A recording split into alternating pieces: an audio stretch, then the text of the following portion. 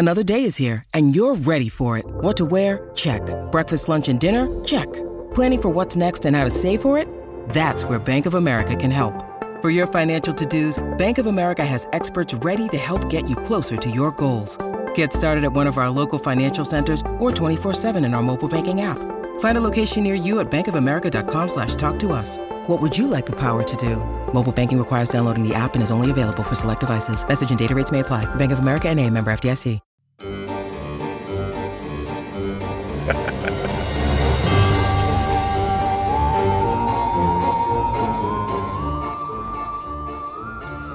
What's up, people? This is the 2022 Halloween special episode of You're Not Listening, the podcast that teaches you how to actively listen to music one song at a time. I'm Sean O'Loughlin. I am Jim, Sean's dad. Good music. I thought I'd start off with some fun, spooky music. It's spooky season. It's the best time of year for people like me. What's your favorite? Yeah, so excited. We love doing the Halloween episodes. I want to lead up to it in the group by sharing some of our old Halloween episodes and some other spooky music that we like to listen to. So be on the lookout for the rest of the...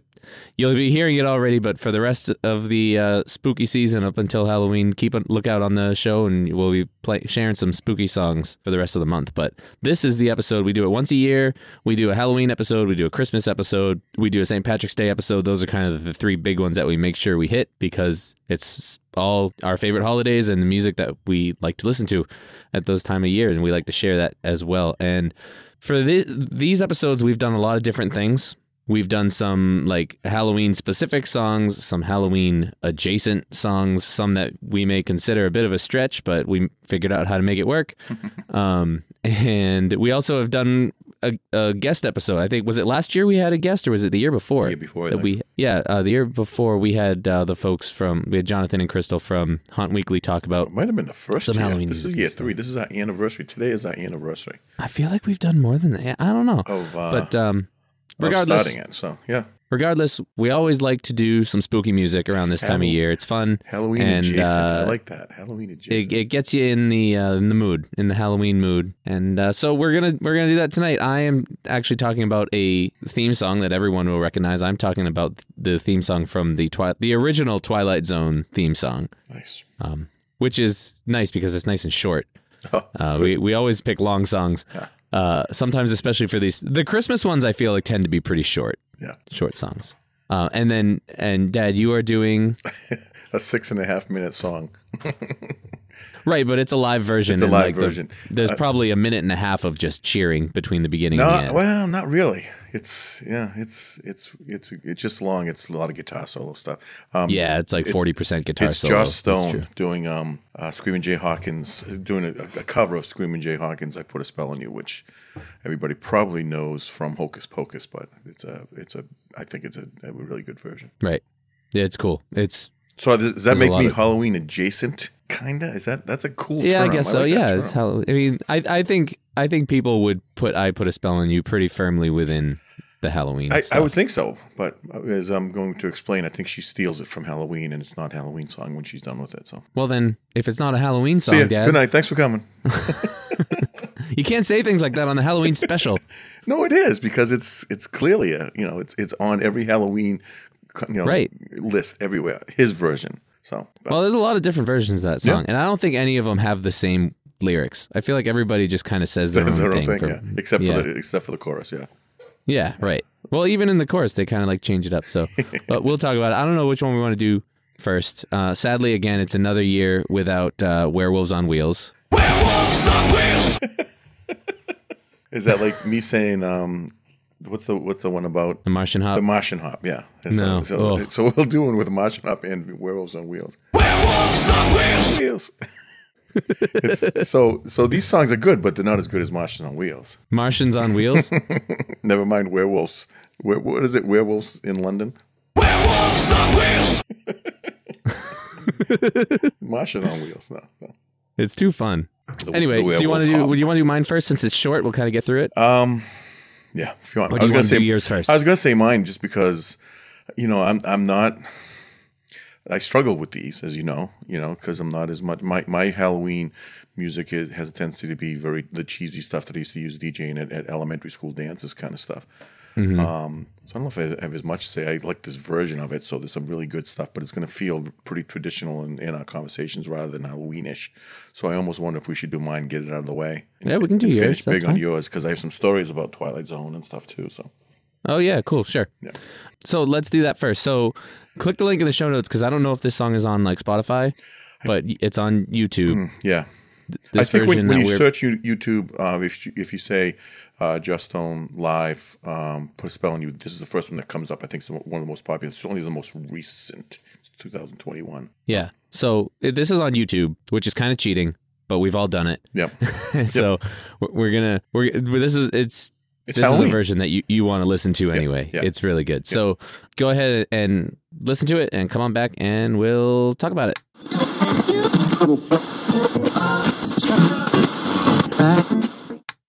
All right. That's a lot of guitar. It is. It is. And you want some notes, and do you want just my impression? Do you want me to start off? I mean, what do you want to? How do you want to do this? Well, I mean, yeah. Tell me.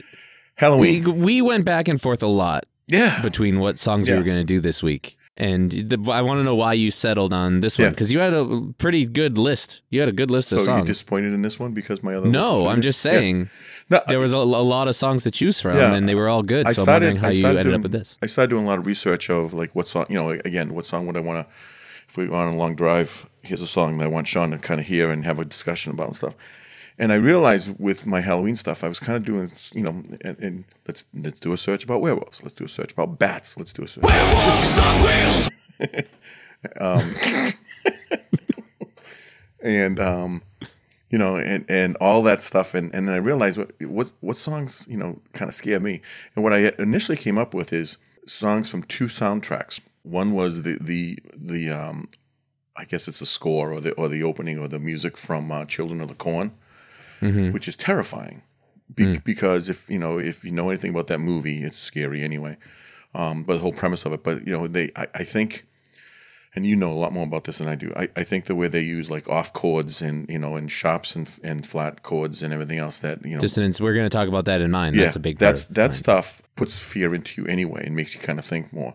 So it was that one, and then the other one is, and this is and that was just because I know that was a scary movie. And that was a scary movie. I wonder what the soundtrack association, was. Right?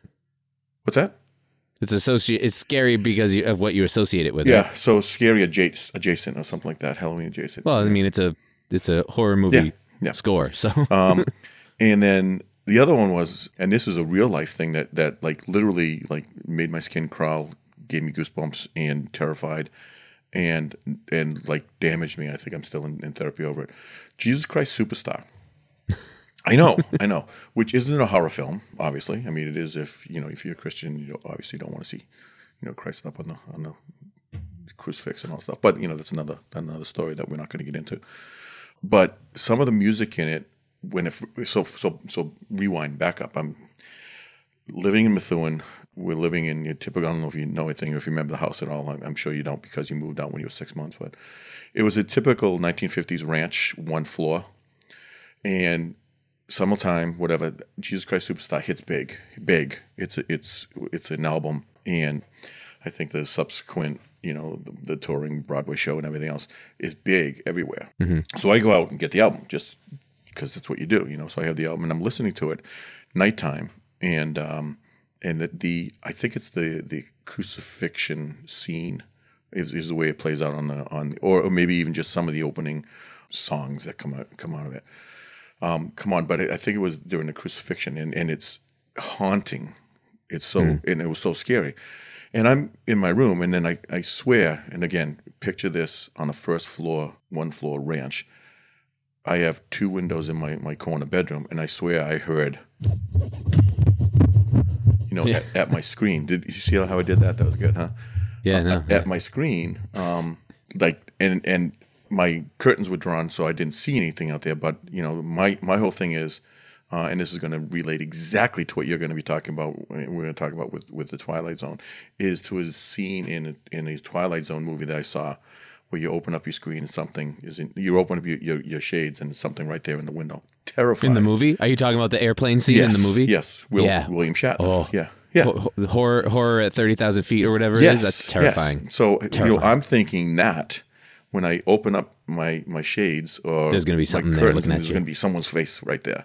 And so right there, and it's something I remember vividly now. And I had to be, I don't know what year it was that it came out and everything, but still living in Methuen, not going off to college yet. So I had to be maybe middle school or something, like so I'm 14 or 13 or whatever. And I still remember that moment. And it still kind of gives me like clammy fingers and everything else. So I thought, what better song to kind of be, but it's like, okay, you're playing a song and you're listening to it and our listeners are listening to it. It's like, yeah, okay, it's a scary song, but I don't know if there's any substance that you can kind of have a discussion about. So that's why I got away from some of those things. It's almost like it's too personal. Like it scared you, but it might not scare other people, so they might not really get that. Like the Children of the Corn song would. But can you discuss that in this kind of format that we have? So I'm thinking, okay, what it's scary. Well, what else, Dad? Well, it's scary, and scary images. What's your song? Maybe Sean? that's all it is. Yeah. So I figured that wasn't going to be able to do it. So then I came up with, the cheesy list of all the songs that at every one of your elementary indoors, sometimes even other dances that I would do that, you have Ghostbusters and you have Thriller. And those would be fun to talk about too. Yeah, they're good. But do people learn or want to know those or anything else? Or if they see a list, it's just like, yeah, okay, they're talking about Thriller. No big deal, of course.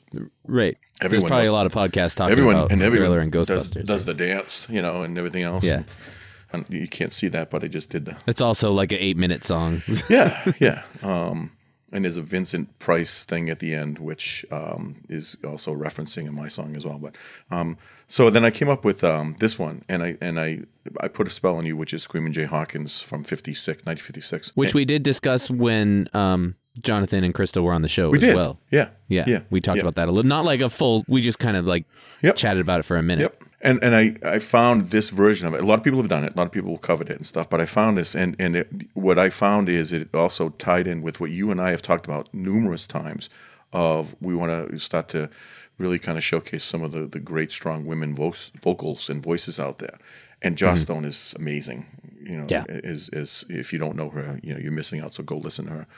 I think a lot of people picture her like singing quietly at a piano, and like that's not. Yeah, boy, but she does that really well. But she doesn't on this one.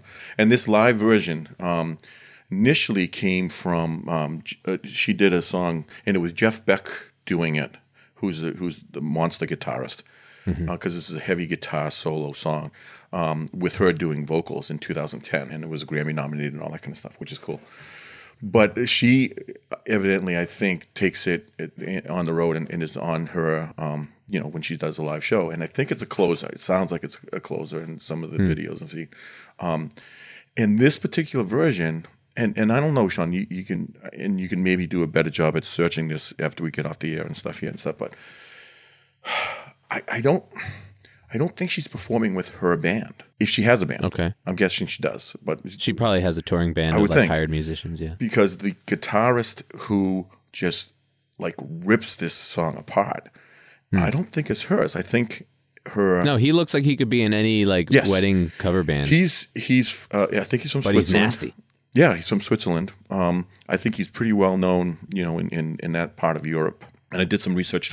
First off, trying to find out what his name was difficult. Then I found it out, and then, did some research, and everything was in Swiss, and didn't get a connection. And then I tried to find out who's in her touring band. I couldn't find that list. So I was like, what's good? Because there's a part in the video, which is why I think it's important to watch the YouTube version of it, where she just looks so ecstatic at what he's doing with the solo. That isn't the norm of, obviously when you're on stage, you put on a show for the audience and everything else, but it isn't the normal response of a front person when they're responding to their band. It's like, wow, you're really doing something different here and really amazing. So I thought that was such a cool version of that. And I'm sure you picked up on that as well. Oh yeah. Oh, it's an amazing performance. Yeah.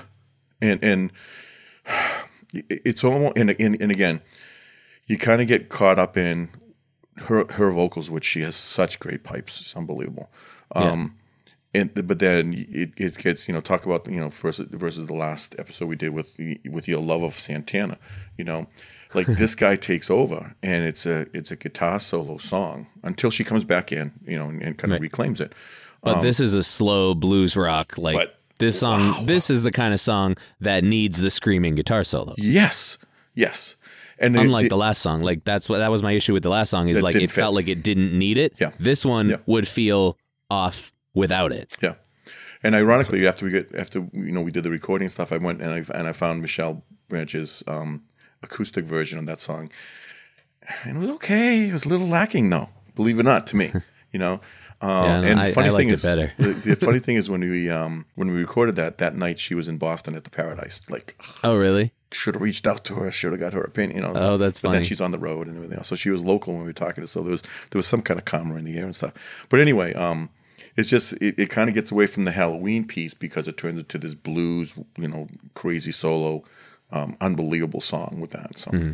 And I've got some highlight notes and stuff. So first, I have one that I want to play, but it's at the end. So. Okay, all right. So obviously it's a cult classic. Obviously, I always consider right around Halloween and stuff. But I think she, like I said, she kind of steals it. And as much as you're going to get mad at me for it not being, as Halloween-y, it is, because everybody knows. I'm not mad at you. You think I get mad at you about this? Because I know this is your baby. You love the Halloween stuff.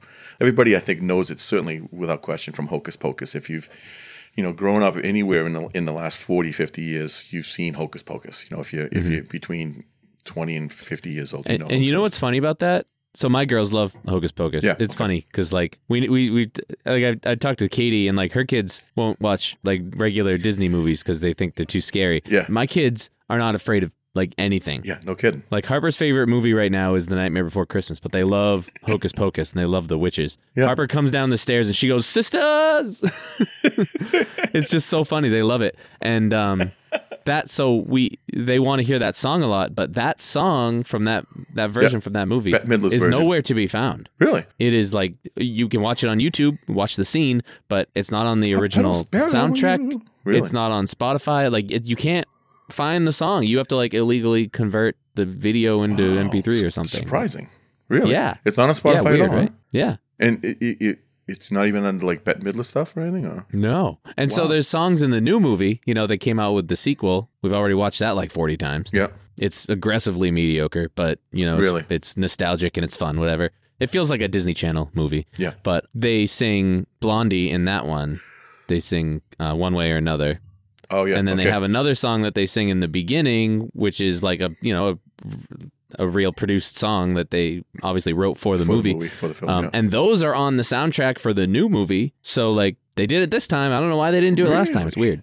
And a great version of that song of I Put a Spell on You. Really? Not the one we're talking about, but they kill that. And I think there's a reason it got so popular. I'm looking right now. Original score. Yeah, you're right. It's not there. That's crazy. Isn't that weird? Because they always like, ask Alexa to play that song. And it's like, no, she doesn't have that song. Wow.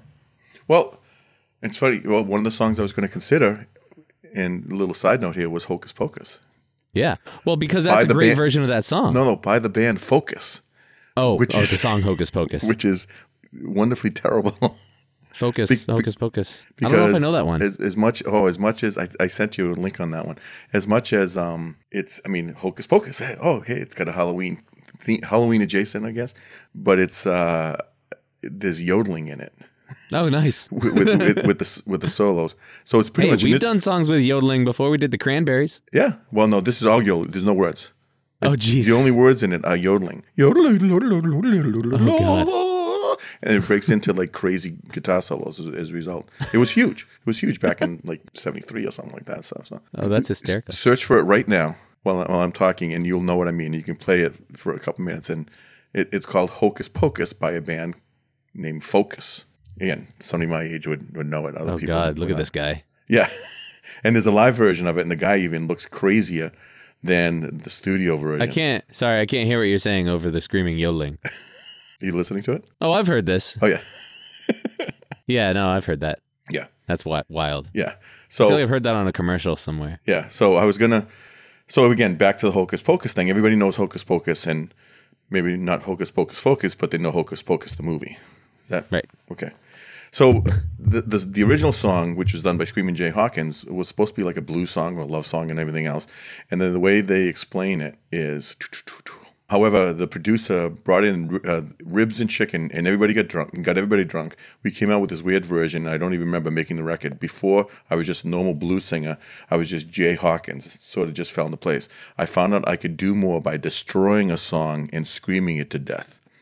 Hawkins transforms himself in his live shows into the Black Vincent Price. And his theatrical act was one of the first shock rock performances, well before Meatloaf and everybody else and all that stuff. So, right. And it was selected as one of the top 500 songs by the Rock and Roll Hall of Fame and Rolling Stone, one of the 500 greatest songs of all time. In the way it is possibly because of the influence.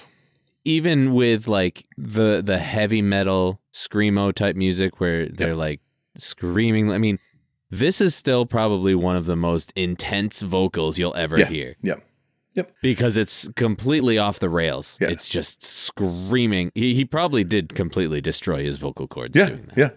Yeah. There's nothing, he didn't hold back at all. And it was at the time, I mean, imagine 1956, it was banned in a lot of places, never mind they were banning race music and all that kind of stuff, but it was banned because it was too aggressive and, it was too black or, whatever. And he would show up and, when Alan Freed, who coined the term rock and roll, would have his shows. And he would get, a dozen artists and have them come and play one or two of their hits and everything else. And Screaming Jay Hawkins was first kind of showcased on those things. He would come out of a coffin and he's wearing like this, it looks like a African witch doctor's kind of look with tusks hanging from his chest. So like an Alice Cooper type performance. Yeah. And, and then yelling at and smoking skulls and everything else. And people were just shocked and all the kind of stuff. Sounds awesome. Which is part of the whole thing. So again, always associated with Halloween for those reasons. Right. But, fast forward to, 2022 and, a lot of people have covered it. Like I think one of the more prominent ones was in Hocus Pocus, and this Jeff Beck one who redid it in 2010 with Joss. So it was Jeff Beck's song with Joss Stone doing the vocals. Well, now she takes that around without Jeff Beck when she's on the road and does it and just does this killer version of it. It's interesting because the Screamin' Jay Hawkins version is so full. There's always something going on. You know that bum bum bum bum bum bum bum and with this one, it's like the opposite. There's a lot of like silence in it. They take that approach of like less is more, where it's like we're not going to play a lot of notes so that when we do play notes, it has a huge impact. Right. Yeah. Yeah. And again, I think that's why this was a little bit of a surprise when you see her live version of it. Is it's almost like she gets. I mean, for a singer that this is her song, this is her performance, this is her show, but for her to step back and let someone else just kind of like dominate the song, and I think it was a guest guitarist. I can't. If somebody out there can do some research or knows it and tell us, please do, because she was like thrilled and so almost giddy at the response of how he did it and how he took over some of the solos. And then when she jumps back in, she has such a fever, and the depth of her voice when she comes in the second time is just like, wow, they're really killing it. Let's listen to some of it. Yeah. I want to see if I can get a little part. So let me give you some numbers. Hold on. I want to get a little part of the first verse here. Okay. You better stop the things you do. I said, watch out.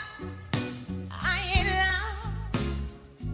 Oh, I ain't loud. I can't stand it.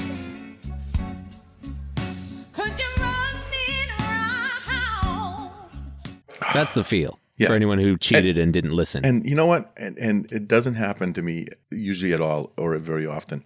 But like just hearing that again, like I kind of just got goosebumps. Isn't that strange? Mm-hmm. That has that kind of well, it does. It's that type of song that's that feel. It gets under your skin. Yeah.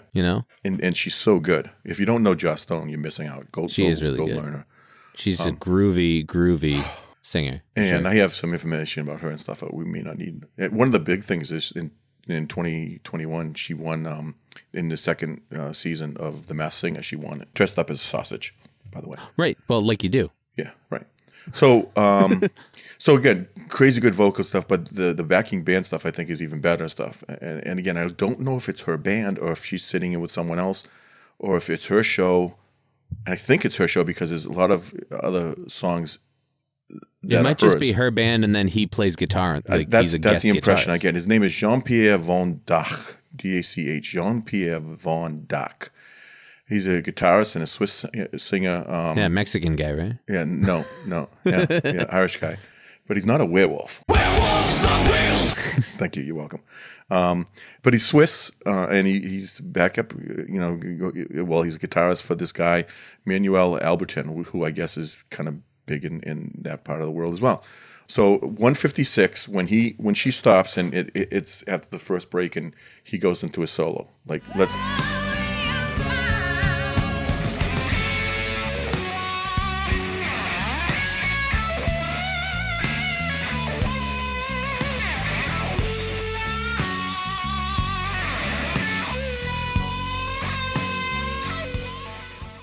Crazy tone. Yeah. Coming out of that And Stratocaster. no effort at all, just killing it. Right. Don't you hate people like that? Just, and although he does make some pretty epic faces. Guitar solo faces. Yeah, which is required. That's required. Right. I think you learn that when you're taking lessons at Guitar Center. Yeah, they teach you that. Yeah, they do. They teach you that first. They do. So that way, if you even if you play the wrong notes and you mess up, at least it like looks like it's intentional. You know? Well, and again, you think about it, the debate of the old who's the greatest guitarist in the world ever, and everybody always comes back to Clapton or Prince or somebody else. Jeff Beck is always in that conversation. Yeah. Oh, yeah. You know, and you think about like this guy, this Swiss guy, like, okay, watch me. And Jeff Beck's version of it, which is a lot shorter, and I almost did that one just to save you the craziness of a 6-minute song or something, but not as good, which is crazy to say that about Jeff Beck, in a guitar solo. This guy just kills it. Skip to 3 minutes when she comes back in.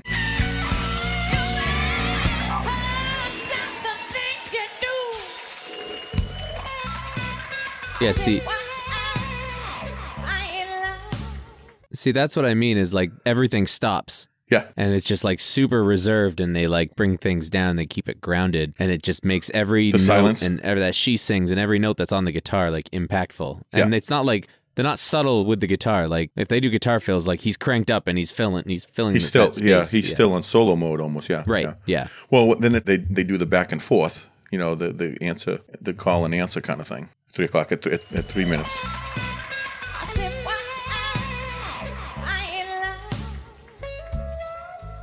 Yeah. Yeah. Yeah. Call and answer is nice. It's always good. Always a good move. If you're a songwriter, call and answer always works. Right. Especially for the guitarist. So. Right.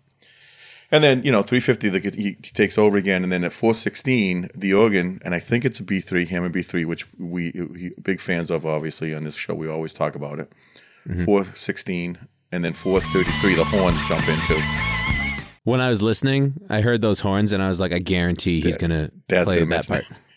Well, you know what they remind me of? You know what horns remind me of? Werewolves. Always. Werewolves on wheels. Sorry.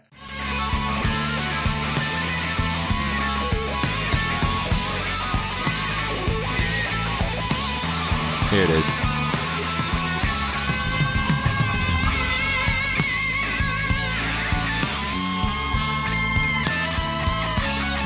Here, right there.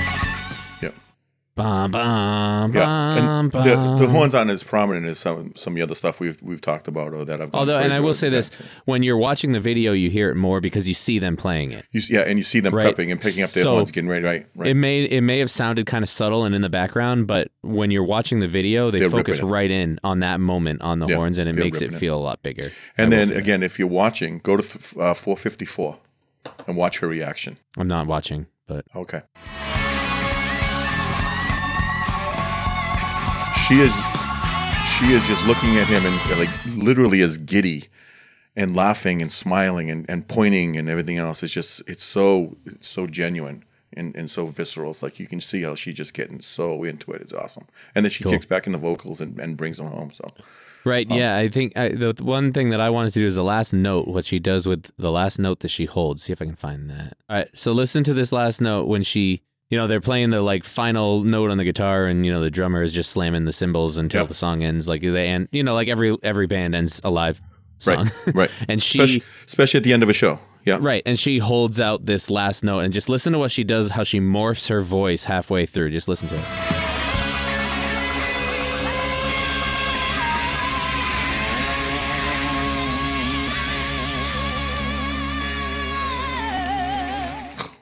I don't know if you heard it, but it starts off as like a ah, and then it changes to a ah.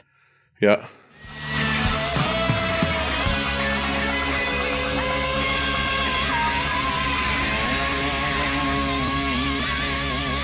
Right there. Ah. Yeah, and the vibrato and stuff. It's just like it turns into this. It's almost like this.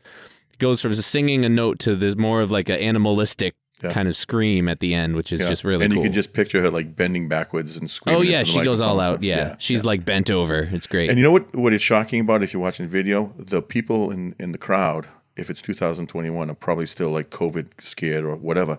They're not going crazy. You would think that they'd be like falling all over themselves, jumping up, going crazy. They're just like, oh, nice. That's a very nice performance. It's like, come on. Maybe they just reserved, or it's the politeness of a Swiss audience, wherever this was. But yeah. Yeah, great song. You can't dance to it. You can't bounce to it. It's just, it's one of those things where like you just kind of sit there and admire. Yeah. That's what I would be doing. Yeah. And with your jaw dropped open of the old, wow, right. I can't believe what a performance I'm watching right now. And then when it ends, you jump up and scream and celebrate how good that was. So, exactly. Yeah. It's just, again, do you understand now why I said it kind of gets lost of the old, oh yeah, that was a Halloween song? I don't know. It's a blues song is what she turned into, with the intent of it being, almost a werewolf song. Right. Not quite. Werewolves on wheels. But just, it's still a nod to such a great song by Screaming Jay Hawkins from the 50s and stuff. So yeah. Yeah. For sure. Yeah. So I remember when I was growing up, I listened to the radio. I don't know if you remember this, but all night, I didn't use a sound machine. I listened to the radio. I do. Literally up until I went to college, I would have the radio playing all night. And there were songs that just scared me and like freaked me out. And I Put a Spell on You, I would hear the CCR version every once in a while. Yeah. Believe it or not. Yeah. And that one is freaky. For I some almost reason, did that American... I almost did that one because I know that's a really good version of it too. But yeah, is it haunting to you? I don't know why. I mean, it's weird. Which like the song Lenny Kravitz version of American Woman scared the hell out of me. I don't know why. Really? Something about it, like I would hear it and I would just get creeped out. I would get the creeps, which there's no reason for that. No, I don't know why. I literally have no justification for it, but I didn't like hearing it. And when I was in like elementary school, that song was huge. American Woman, and I didn't like it. It scared me. Don't know why. There must be something. It's a good thing I didn't do the CCR version because you'd be scared right now. No, whatever. At this point, I'm fine. But yeah, I just think it's weird how certain things they did. They like did that. One of the covers of I think that, and they had a pretty good amount of success with it too. But I think it's one of the times when CCR was big. No matter what they would have done, they would have had good success. Yeah, exactly. But it was a good version. It was a really good version. Yeah, of it too. Yeah. So that's about it. That's about it. Pretty cool, huh? Yeah. Not a lot to say, but it's one of those songs that if you haven't heard, it's worth kind of getting out and researching. If you're a guitarist, listen to it. And spending 6 minutes, just being awed by the performance. And it's not just that, because it's also her vocals. Her vocals on the Jeff Beck version. Jeff Beck and Joss Stone did a live version of it. Also, I want to say maybe it was the 2000s. I was going to say probably at the Grammys somewhere, right? No, it was American Idol. It was an American Idol kind of 2000 celebration or whatever, the so-and-so anniversary or whatever. And they did it. And it was okay. But it was also, a song like this, you can't knock it down to 3 minutes and 5 seconds stuff because the networks want you to play a shorter version of it. So I think everything was kind of shortened and maybe cheapened a little. It was a little more Jeff Beck heavy rather than Joss Stone heavy. And I like this version because it really kind of showcases her chops and her vocal prowess more than... Jeff, and I like Jeff Beck, but it just the Jeff Beck version I think seems a little hollow compared to this version. To me, is an unknown guitarist who just shreds, and who probably is not an unknown guitarist to the people from Volbeat because they know how good this guy is because it's that part of the world, Right. So cool, yeah. Cool. That's it. Short one. Good stuff. Short one for a long song. And the other thing I told you that she won the Masked Singer. I thought that was important. Yeah. And she also, She grew up. She has dyslexia. Left school at age 16. She said, it wasn't that I was stupid. I was just dyslexic, and I wasn't academic. I'm more autistic. And then one of the other things that I like that she grew up listening to soul music and was big. And her first CD record, I think CD was that she ever one was Aretha Franklin. You know, when you're like 10 years old. So yeah, that, I can see that. You can see that influence. yeah, so I was going to say, if that's where you started your love of music, like, okay, I can see where you want to go. And she's big on rescue dogs. She's always big for animal rights, which I like that about her as well. So I reached out to her and I invited her to come on the show. I don't know if she'll even see it or anything else like that, but she's also got a Christmas album coming out, and I think it's out. It's coming out soon. Like every artist has to do at some point. Right, you have to. So, yeah, it's required. You have to. Even werewolves, sometimes they'll have to do that stuff. So Werewolves on wheels. yeah. So. So, good. You like it? Yeah, no, I do. And hadn't heard that before. I mean, you know her songs, right? I know her, yeah. And the big song that she had was "Right to Be Wrong." I think I got a right to be wrong. Right to be wrong, yeah. Just "Right to Be Wrong." I think is one of her bigger songs, and some of the other ones and stuff. But and again, Smoky Cafe, her singing. My favorite, I think I've talked about it too, is when she did the cover of "Fell in Love with a Girl" by the White Stripes. Yeah. Only she did "Fell in Love with a Boy." Yes. Just Yep. That is right. And here it's just so groovy and bluesy, and Yep. it's just so cool. Yep.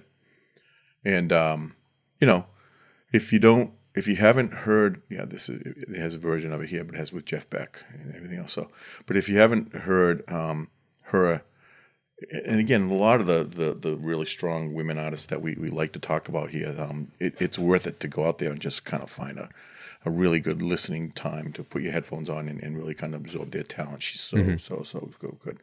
The other one that I thought you were going to do that we talked about was down to the bottom of the river. Bottom of the river, yeah. Bottom Delta of the Ray. river, yeah.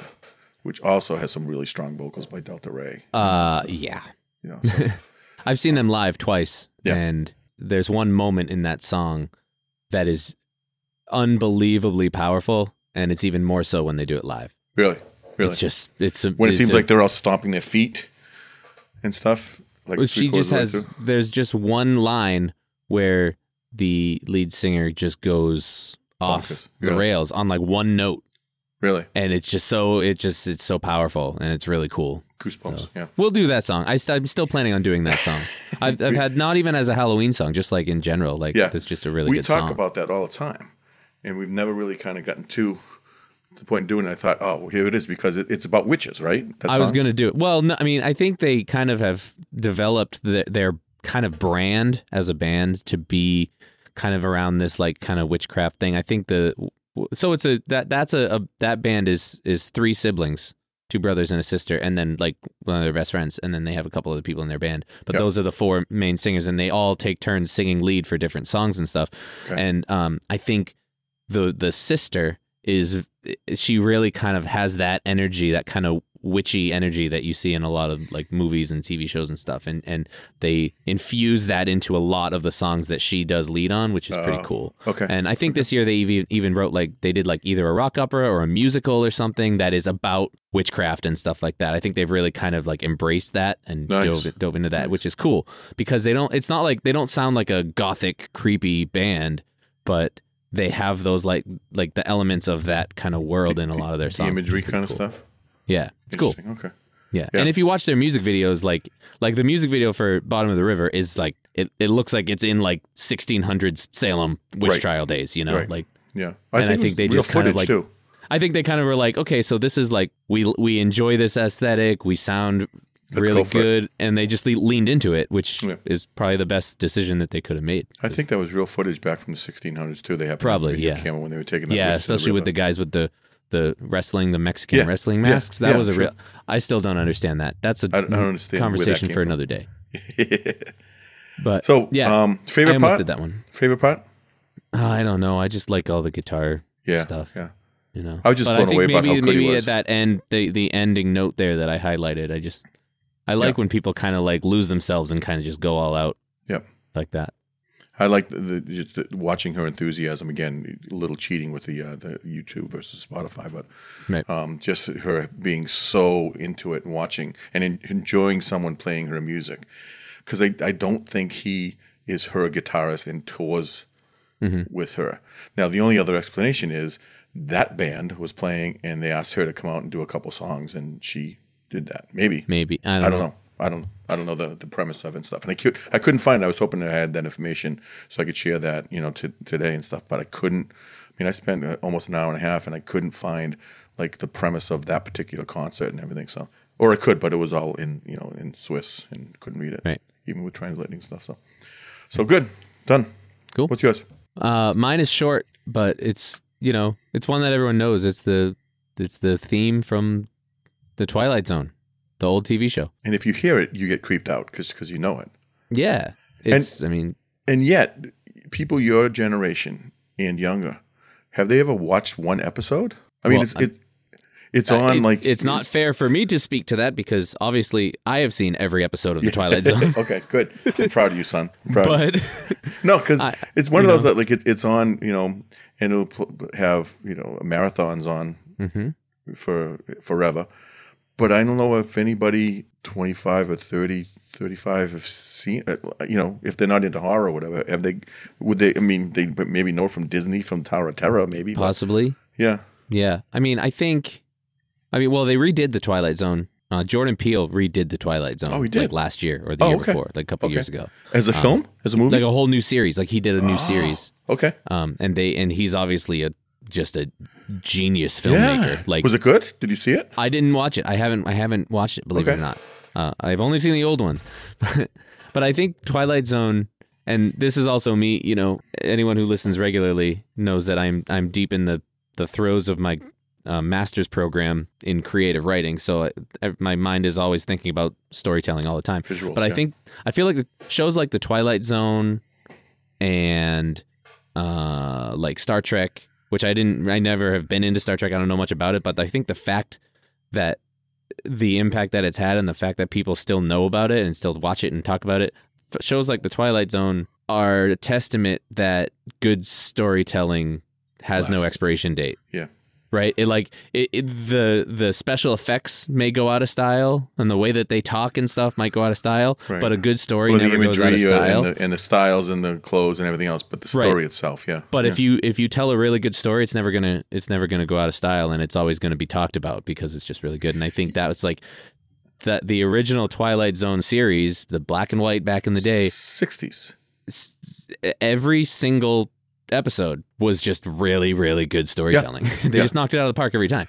And all very, very different subjects. It wasn't like the same thing every week. And it was very, very and that's different. what, like, anthology shows are the best. They're like super expensive to make. I'm they? learning that anthology films and anthology shows are really, production companies don't like to do it because it's so expensive because you need all new cast every time and new sets and all that stuff. But And you think it was like that in the 60s when they were doing this as well? I don't know. I don't know. I wasn't alive. But I was.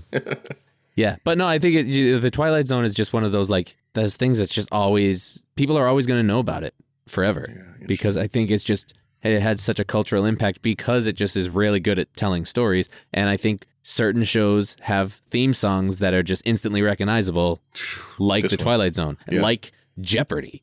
Like some of these ones where it's just like, if you have a theme that was heard by so many ears over and over again, years on end, and you can sing it, everyone's going to recognize that. So even if you haven't seen the Twilight Zone and somebody goes do do do do do do do, they might not say, "Oh, that's from the Twilight Zone," but they'll say, "Oh, that's the creepy song." Yeah. Like, this is the song that's meant to tell me that the situation I'm in is creepy, And if you listen to regular music, on or music on like a regular FM station, you're going to hear that over the next couple of weeks, which is hilarious. That song will come up again. Yeah. Yeah. And used in around Halloween time, commercial ads and all kinds of stuff. So. Yeah. So let's go ahead. The version that I did is like, there's a lot of versions out there. There's some that's like 7-minute versions. There's like 30-second versions of it because, it's just used in so many different contexts. But the one that I did is like, I found like a 2-ish minute version. It's just over 2 minutes. I have the link in the show notes. So go ahead, listen to that, come back, and we'll talk about it.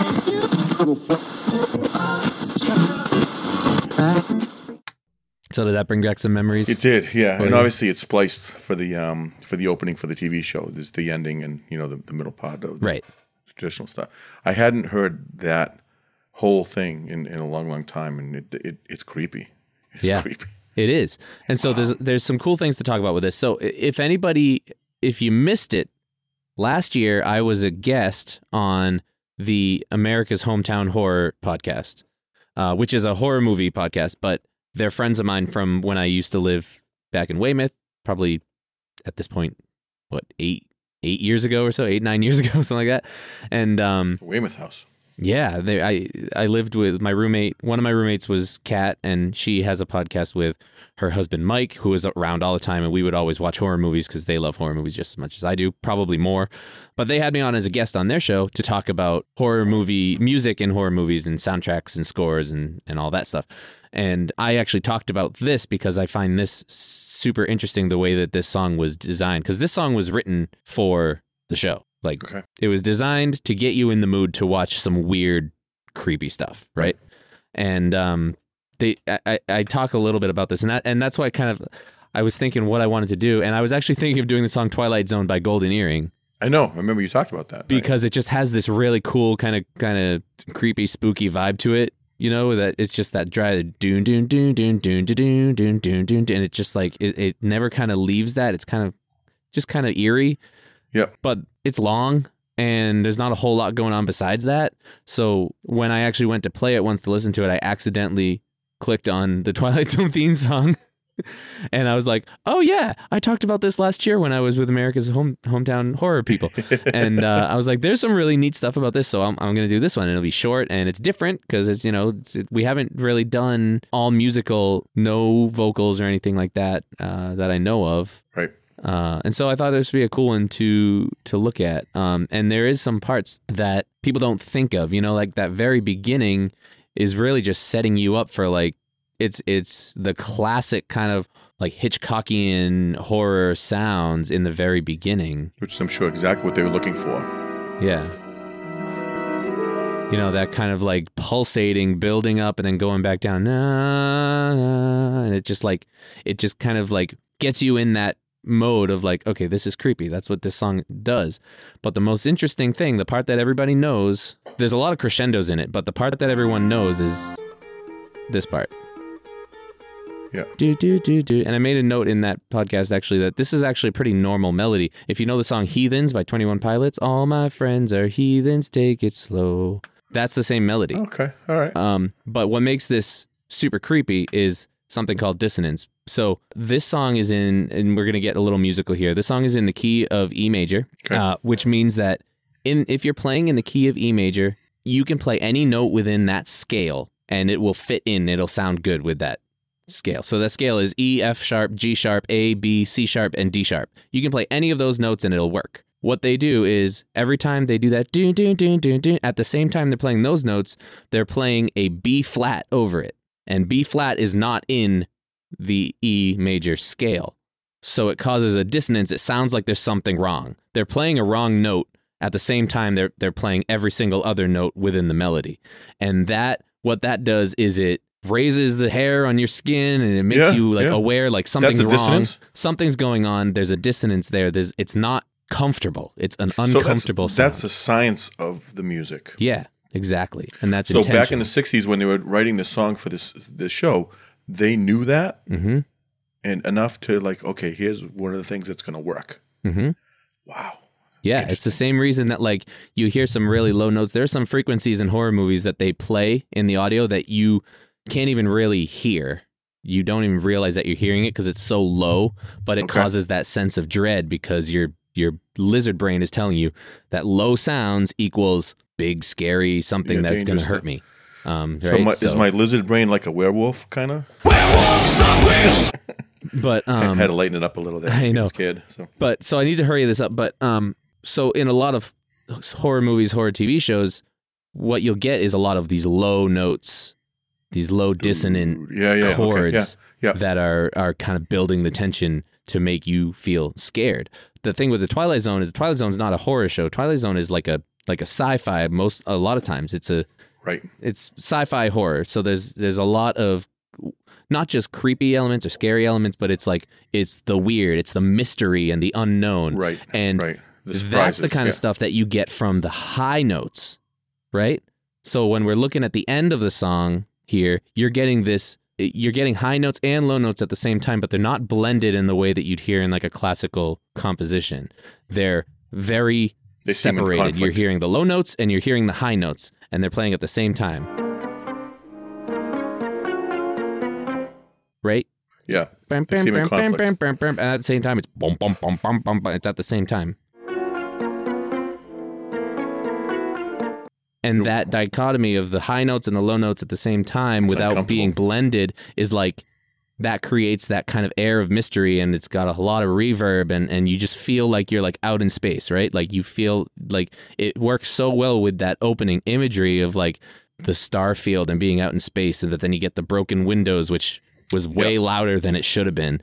Yep. And that giant eyeball and everything, and it's like, you know, that's just it just works so well. The imagery that goes with it, if you know it, like it came back immediately when you had that. Yeah. So again, it's not anything, you know, I need to cut mine super short, but it's not anything that's like overly in depth. There's not too much to talk about, but I think the stuff that you can talk about with this is really super cool. And I think the impact that the Twilight Zone has had on film and music is just really, really cool. Right.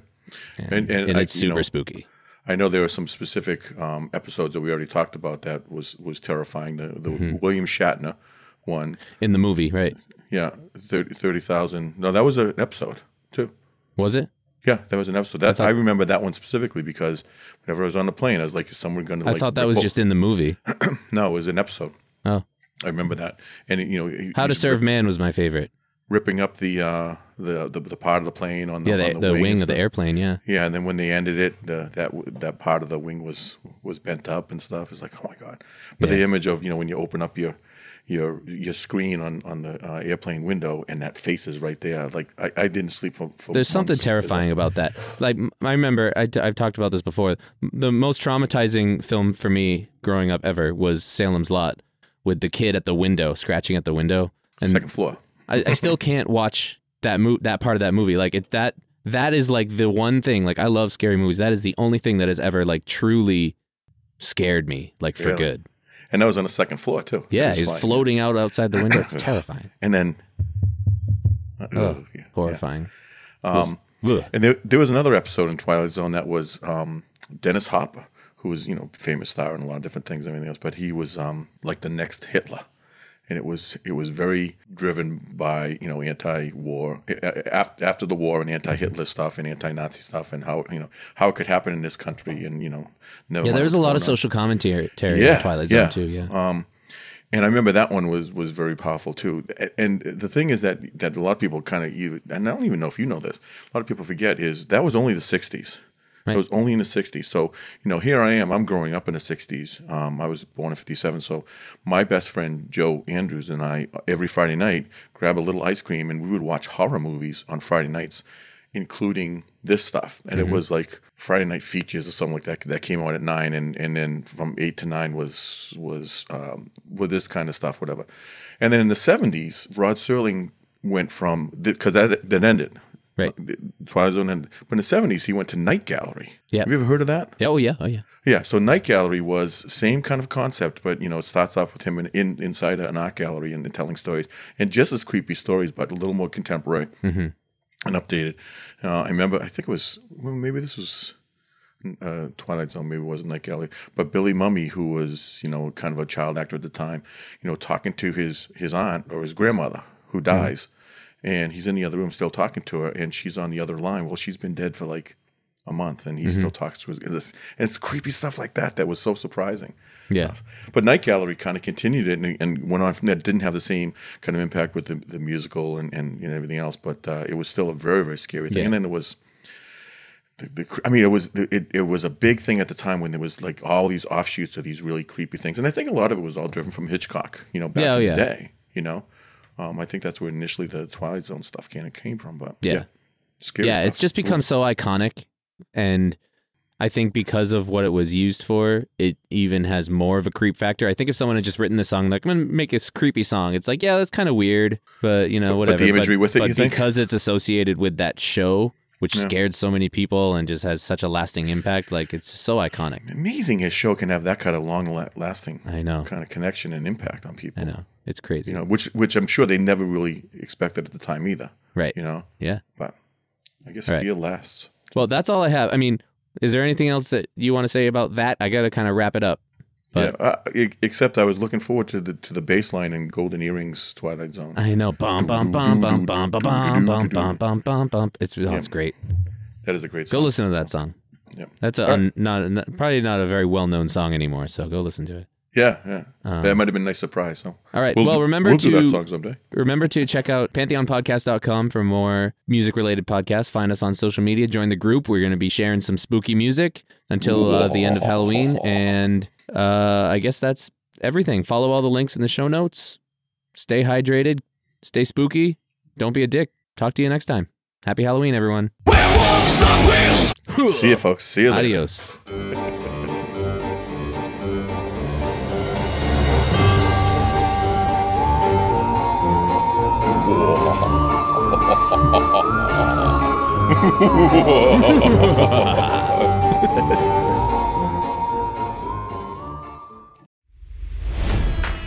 It's NFL draft season, and that means it's time to start thinking about fantasy football.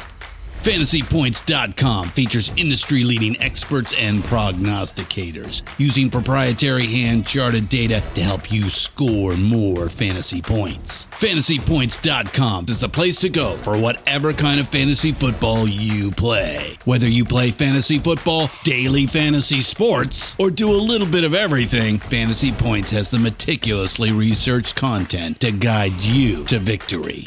And why wait for the fall? Fantasy Points also covers the new spring football league, the UFL.